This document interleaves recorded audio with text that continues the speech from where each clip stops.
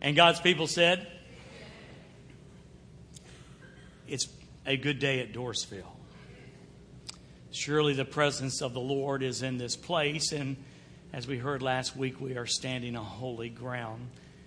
What we have been handed today is not something we must toy with, but that we must embrace and hear the voice of the Lord of God. And I want to thank you for coming. I really do. You know, I'm debating in my heart what to say at this moment, so I'm going to go ahead and go with my heart. I was standing back there talking to TA, and this summer we've been in kind of an attendance slump. Contrast to last summer, which seemed to be quite a good summer, but it's kind of normal for a church to go through a summer slump. But I almost am convinced that there's something far greater than a summer slump going on, that there really is a battle waging. There really is a battle waging. It's a spiritual battle.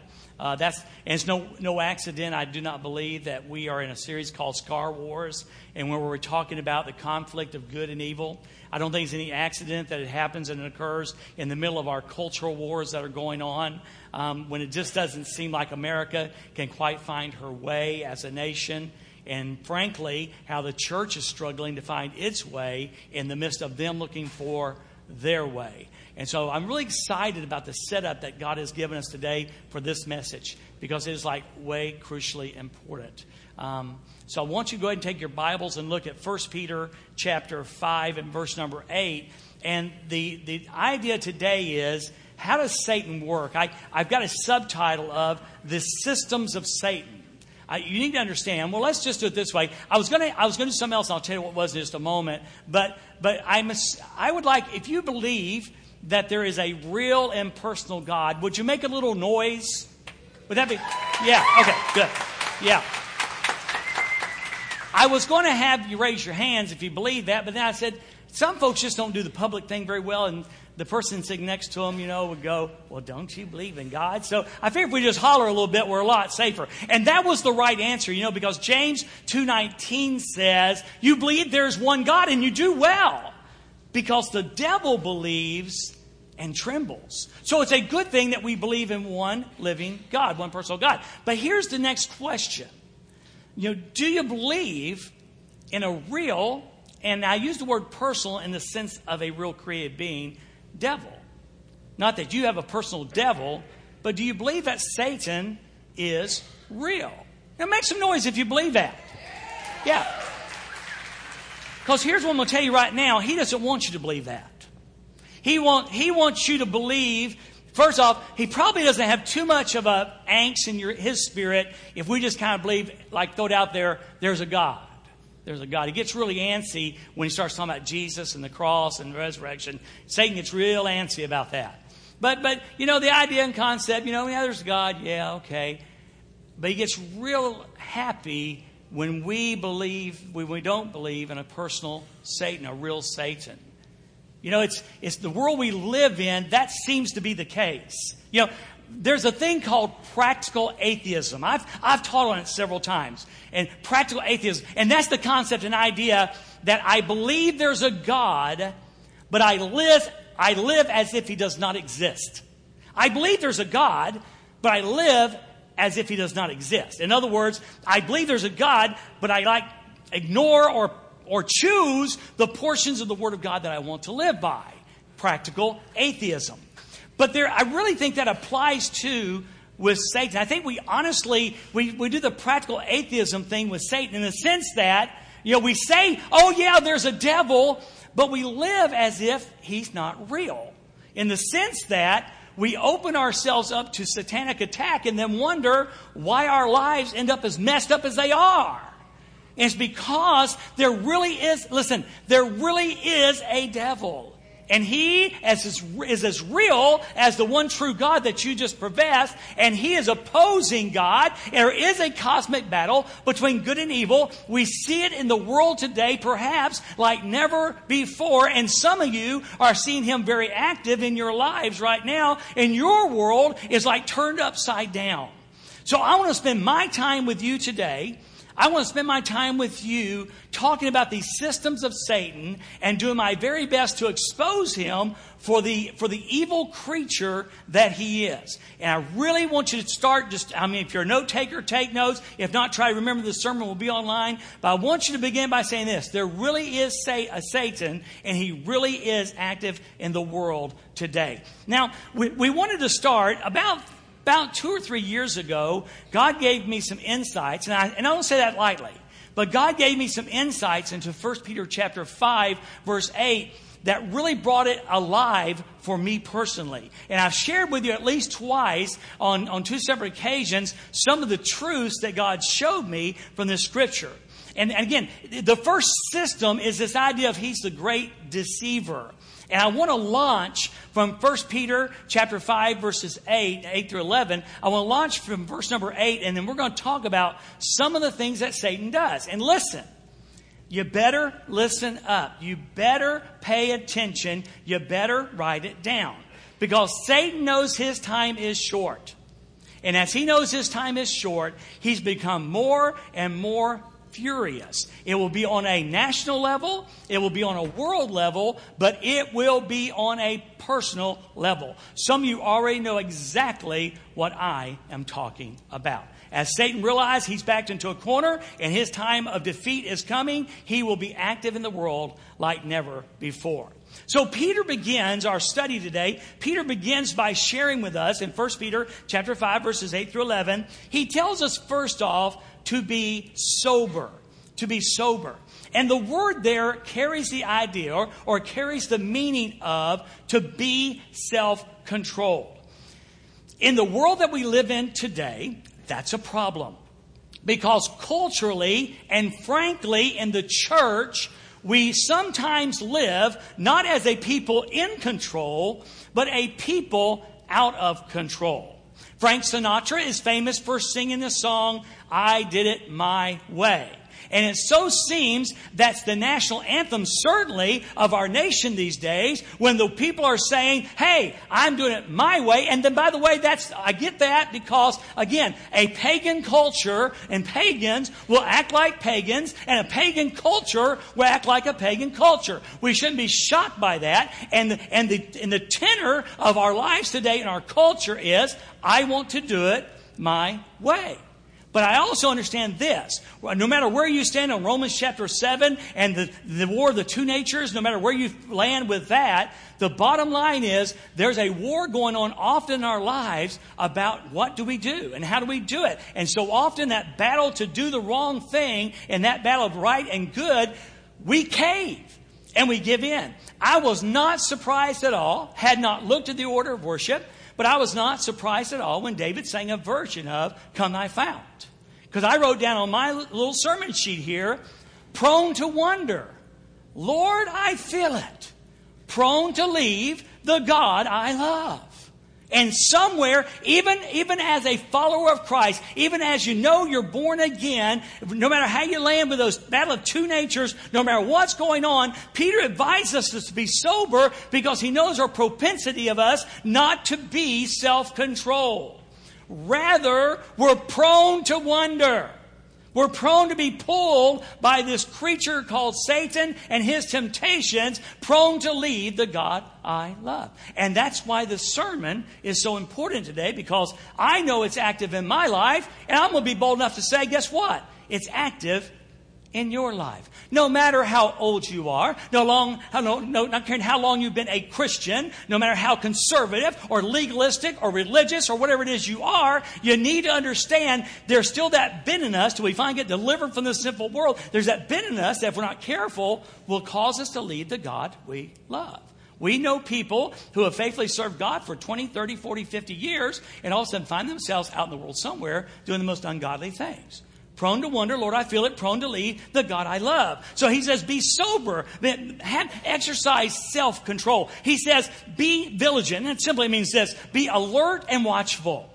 Be alert and watchful. And then he gives us a connector. It says, because.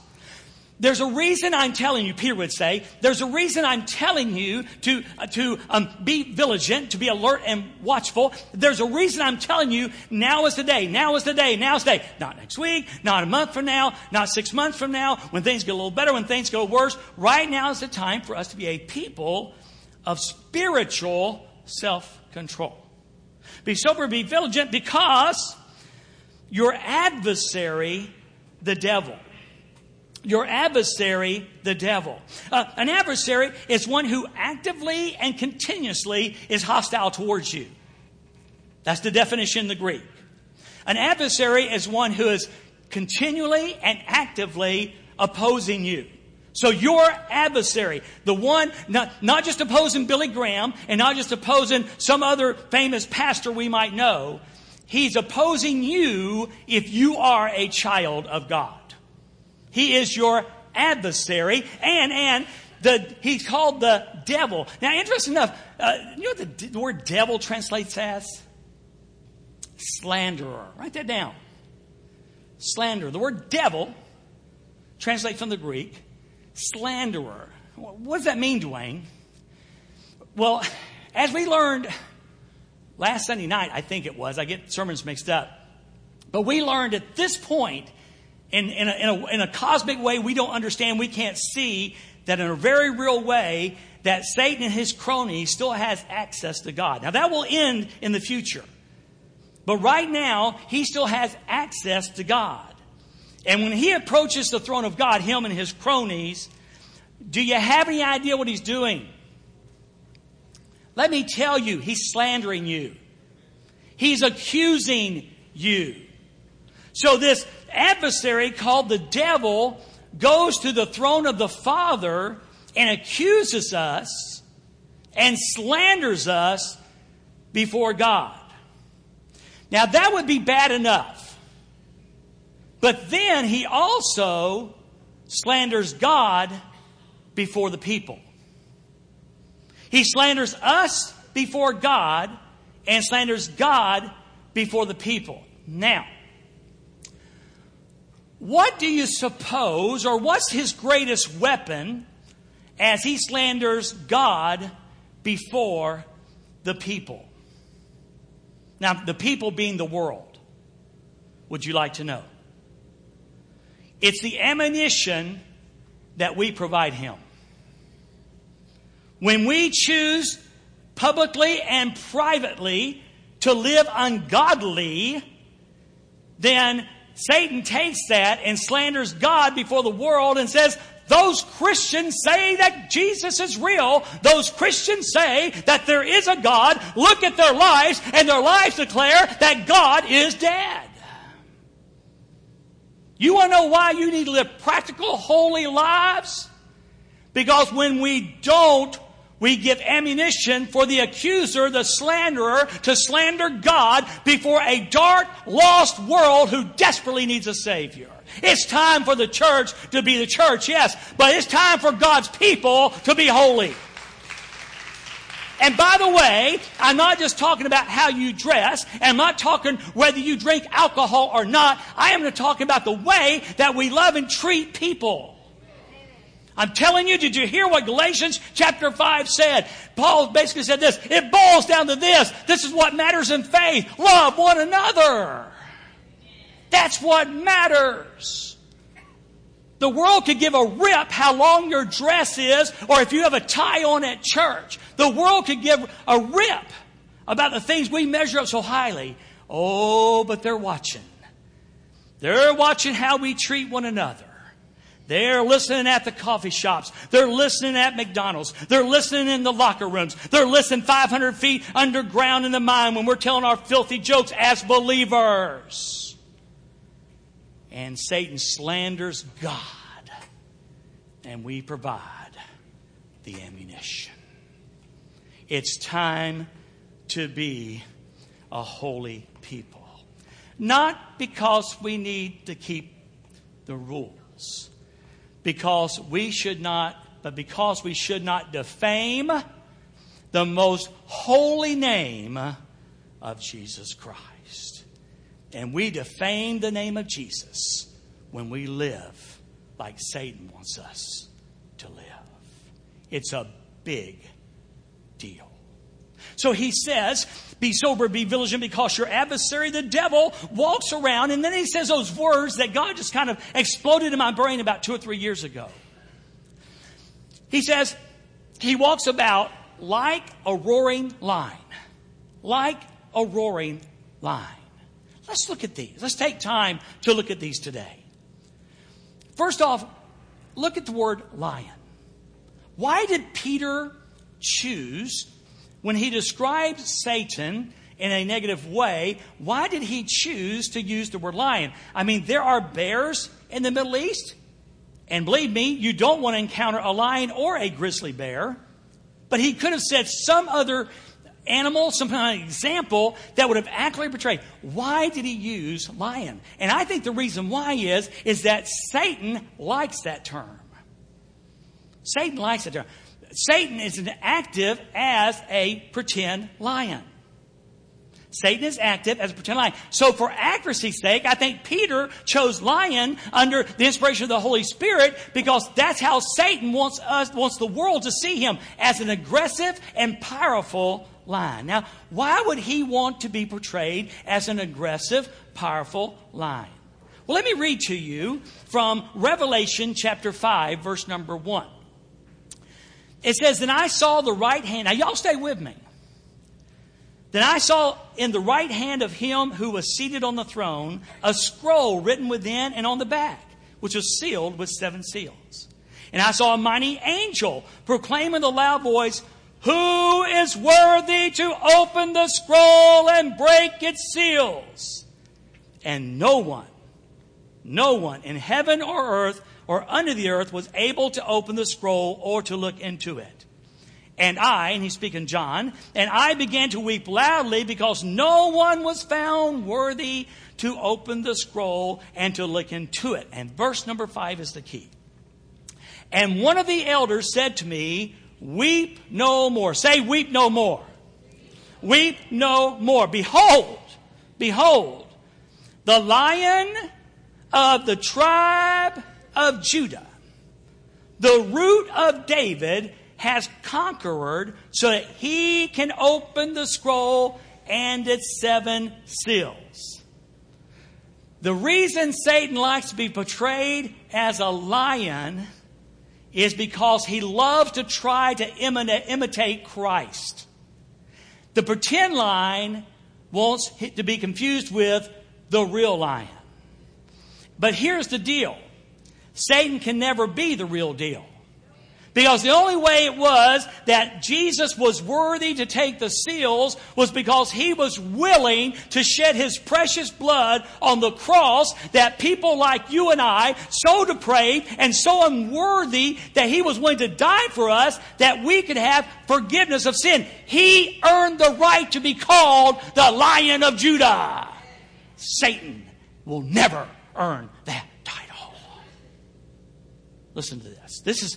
I wish you'd been here last week. In Isaiah chapter 14, we talked about the beginnings of Satan. And there's like 6 or 5 times that Satan said, "I will, I will, I will." And the last thing he says is this: "I will be like the Most High." And I honestly believe that when Satan sees the massive, the powerful, the incredible Lion of Judah, he craves the attention and the worship. So he pretends to be what he can never be. Listen to verse number 11. "Then I looked, and I heard about the throne and the living creatures and the elders, the voice of many angels, numbering myriads and thousands of thousands, saying with a loud voice, 'Worthy is the Lamb who was slain to receive power and wealth and wisdom and might and honor and glory and blessing.' And I heard every creature in heaven and on earth and under the earth and in the sea and all that is in them, saying, 'To him who sits on the throne and to the Lamb be blessing and honor and glory and might forever and ever.'" And that is what Satan craves, but he can never have. He imitates being the lion because he wants what Jesus has.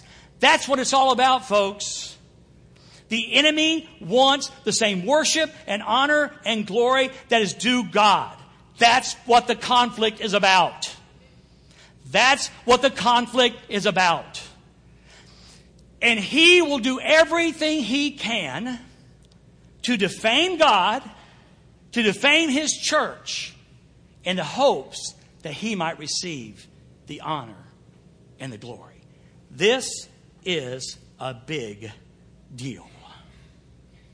So he says that like a roaring lion, notice the word like. In other words, he's not a lion. He can certainly never be the Lion of Judah. He can never have the prestige of the Lion of Judah because he would never and could never earn that. But he can be like. He's not a lion, but he can be like.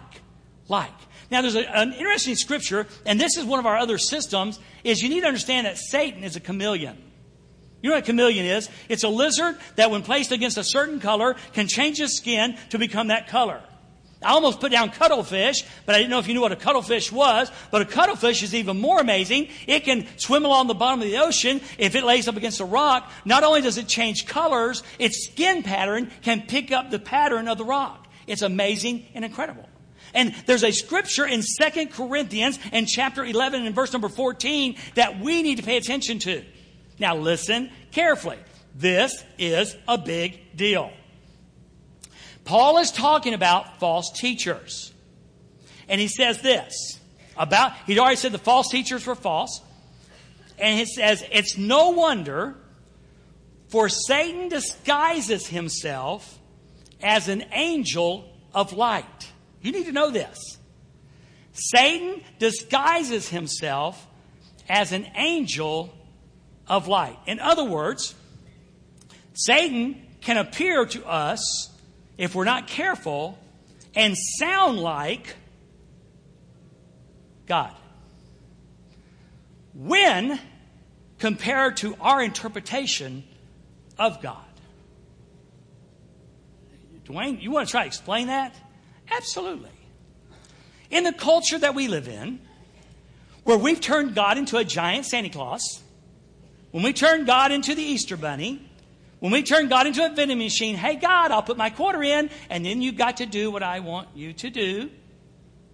In our culture, church culture, where we've taken God and just turned him into a genie in a bottle where we rub the bottle and he does what we want to do. It's awful easy for Satan to imitate God's voice. We're not happy. And a voice seems to say, God wants you to be happy. And you say, well, that's right. Certainly, a good God would want me to be happy. And all of a sudden, it's strange sounding like God is putting his stamp of approval on anything that you want to do, because above all, God wants you to be happy. And let me just make something real clear. That's a lie from the pits of hell. God is not interested in your happiness. He's concerned about your holiness. He's concerned about your joy, but not your happiness. And if you start hearing voices that tell you it's all right to view porn, it's all right to divorce your husband or your wife, it's all right to abandon your family, it's all right to do this, that's not God. It's Satan, who sounds a lot like God, because in your strange interpretation of who God is, God wants you to be happy. Folks, this is big. A lot of the junk we justify in our lives, we justify under the guise that's what God would want. Well, let me help you. This is what God wants. This is what God wants. If whatever you're hearing in your head, whatever you're hearing from your friends, whether they sit next to you in church or not, if it doesn't line up with this, you're hearing a false voice. You're hearing a voice that may sound like God, may sound godly, may certainly sound religious, but if it violates his word, it's not the voice of God. Satan is disguising himself as an angel. This is big, guys.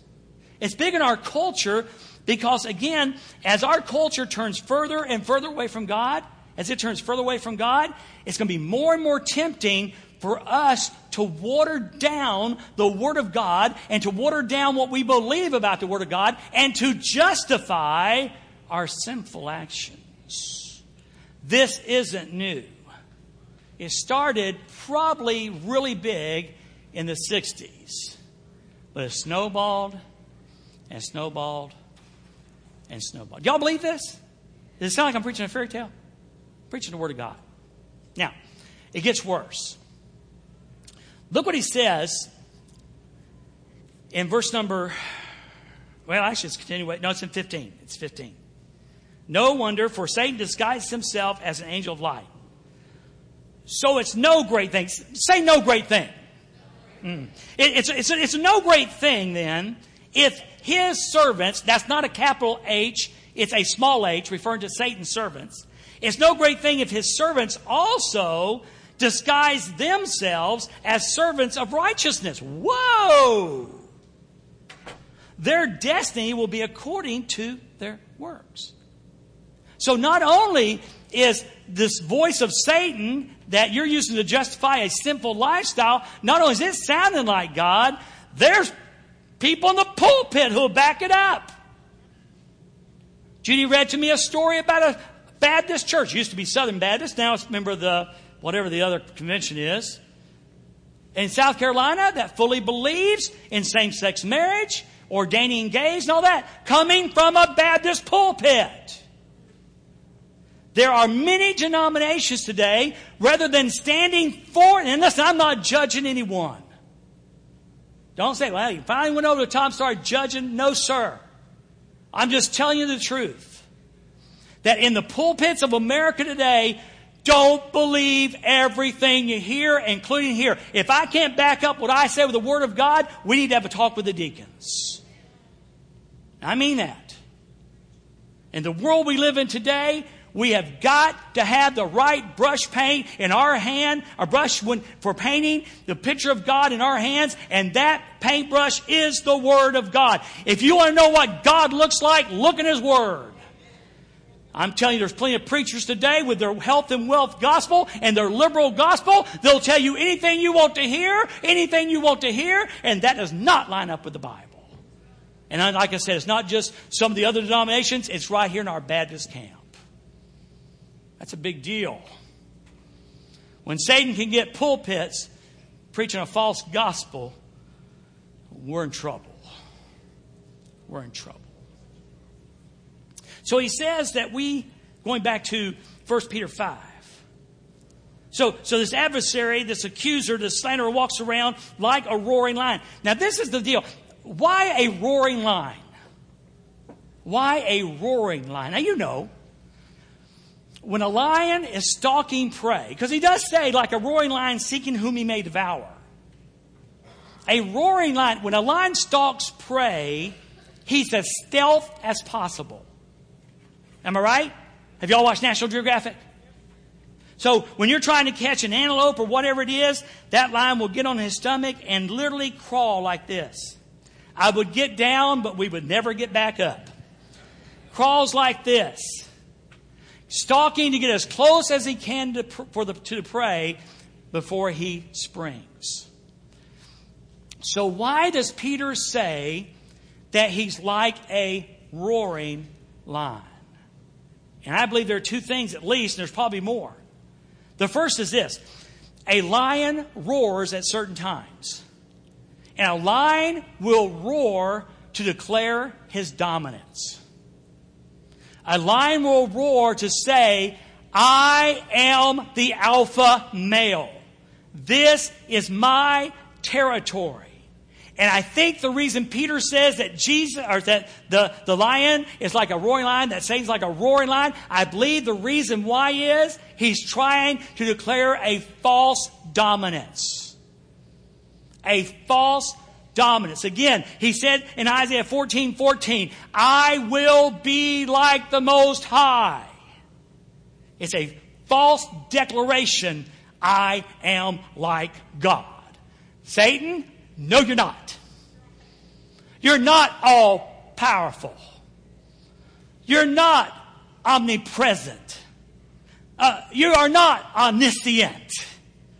You don't care for sinners. You destroy sinners. You have no son to give, a son willing to die on the cross. No, Satan, you're not like God. And he never will be. He never will be. But the second reason a lion roars is to attract followers. He's trying to declare his pride and gain a bride. He's trying to declare his pride and gain a bride. What do you mean? Well, first off, when I say the word pride, it's not pride like being proud. Granted, I will ascend, I will. Satan is so full of pride. But the pride I'm talking about is his followers. See, Jesus said there are two ways. And one is the default way. You're born on that path. It's the broad path. Broad is the way, and many there be. That's what he said. If you're on the narrow road, you got to choose the narrow road. So his pride is the world. There are plenty of followers. Jesus said, either God's your father or he's not. And if God's not your father, then the devil is. So by default, lost people, hey, look at me, look around. Every person in this room at one time was in the wrong pride. Because the Bible says all of us were born sinners. All of us were born. And until we made a conscious decision for Jesus Christ, we were lost. And we're part of the wrong pride. So he's attracting his pride. He's gathering his pride. But you hear what I said? He's trying to get a bride. Lions roar when they're trying to attract mates. Lions roar when they're trying to attract mates. And Satan is looking for a bride. And when you're looking for a bride, there's a place to look, and it's where brides gather.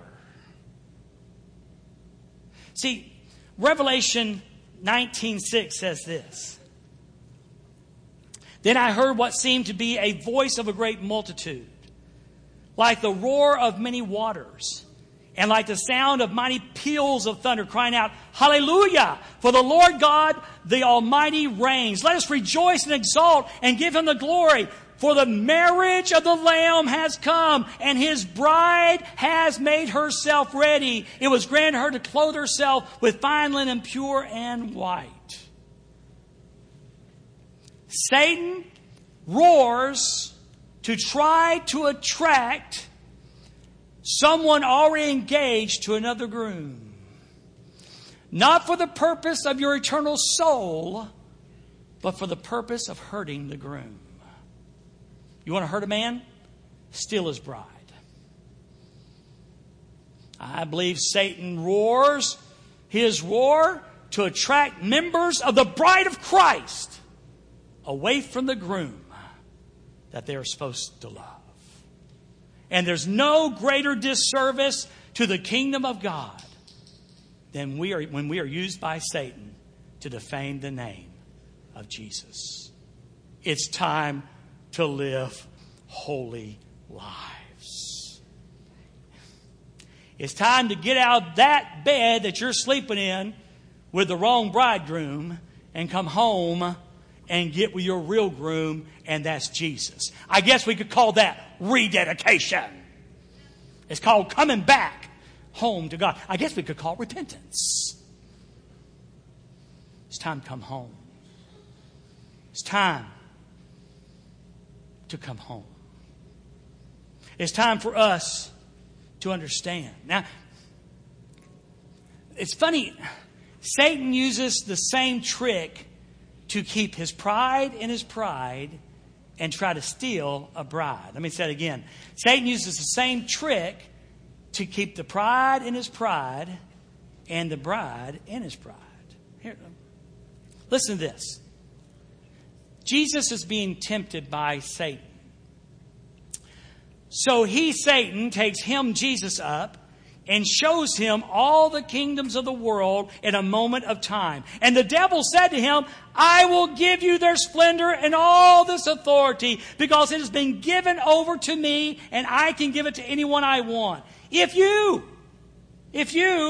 then will worship me, all will be yours. Jesus, you want authority? I can give you authority. You want a kingdom? I can give you a kingdom. And all I want for you to do is worship me. Not for an hour. Not for like eternity. Just you and me will know. Just fall down and worship me and it's all yours. Do you know that's the trick he plays on us? You're not happy in your job. You're not happy with the income. You're not happy in your marriage. So he plays this card.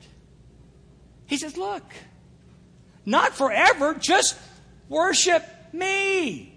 And I'll make you happy. Kind of the car commercial. We'll send you home happy. Just worship me and I can make you happy. Are you jealous because they got a boat and you don't? I can make you happy. Don't feel loved? No problem. I can make you happy. It's a card he plays over and over and over again. And because we haven't anchored ourselves in the Word, we buy it. We buy it. I haven't said it in a while. Can I just say it? The divorce rate in the church and out of the church is about the same. Are you following me? There's a battle for the hearts of people today. Satan knows that. He knows that. And by His grace, He has allowed us to hear some truth that we needed to hear. All right, we got to quit. Here's the bottom line. Some of you here today need to make a conscious decision to follow Jesus. Now, I know if there's a guest here today, you're going, and this is why I don't go to church. Some dude gets up and screams and hollers for 35 minutes. I leave not understanding a thing that I heard. I feel guilty. He sounded judgmental to me. La-da-da-da-da-da-da-da. If that's the case, I'm sorry. That's not how I meant to came across. I do holler excessively. But here's one thing I want to make clear. That God so loved the world that He gave His only begotten Son. That whosoever, red, yellow, black, white, all lives matter. Red, yellow, black, or white, rich or poor, no matter your address, no matter the label on your clothes, no matter the car that you drive, if you don't drive because you can't afford a car, no matter if you have a record and then you go down to the jail and they say, oh yeah, we know him. Whatever. For God, whosoever believes in Him should not perish, but have everlasting life. You don't need religion. Sir, if you're here visiting today, what I'm talking about today is not religion. That's probably the last thing you need. You need Jesus. He loved you enough to die for you. He resurrected on the third day, proving who He was. And He's alive today. No other religion claims that. No other person makes that claim. Middle East, Far East, South America, it doesn't matter. No one makes the claim that Jesus makes and backed it up by resurrecting on the third day. He is the real deal. And I got a friend now named Brent here who'll be glad. We'll be standing here. And we don't have all the answers. No one does. But we know enough about this to introduce you to our friend Jesus Christ. And I'm telling you, it's the best decision you'll ever make. Best decision you'll ever make. Come see Brent at the end of our service during our decision time. He'll tell you more about that. You got to make a conscious decision. Now look at me, guys. Look at me, church. You've got to make a continual decision. A continual decision. If you're a Christ follower today, at some point in your life, that means you surrendered to Jesus Christ as Savior and as Lord. What does Lord mean? Boss. Boss. King. Monarch. Ruler. That's boss. And my bottom line for us who are Christ followers is to leave this room committed to follow Jesus every day. If it means unhappiness in our lives, and it might, by the way, because when you live in a liberal society where it says if you want to have a fling, who cares? See, what kept us in line so long was the social mores. If you did certain things, society looked down on you, and you didn't want that social rejection, so it kind of helped keep us in line. Not in this culture. Anything goes. Anything goes. So God wants to help you. The Holy Spirit comes and lives within you when you trusted Christ. But we got to surrender to Him continually. We've got to be aware of who Satan is and understand he wants to defame God, and he wants you to do it by your life, by your actions. So I'm asking you to make a solid commitment, whether it's here at church, whether it's in the mines, whether it's school, a solid commitment to live for Christ. Not because you have to, not because God's going to be mad if you don't, but because you are madly in love with Jesus Christ. And you are so enamored by His amazing grace demonstrated on that cross. It compels you to live for Him. Like I say, some of us understand we married up. And part of the thing that drives me in my relationship with Judy is I know I married up. Yeah. And you know what? Every one of us married up with Jesus. Let me say it again. Every one of us married up with Jesus. I don't want to sound like a conventional rally, but it's time that Satan be defeated in our lives. He won the victory.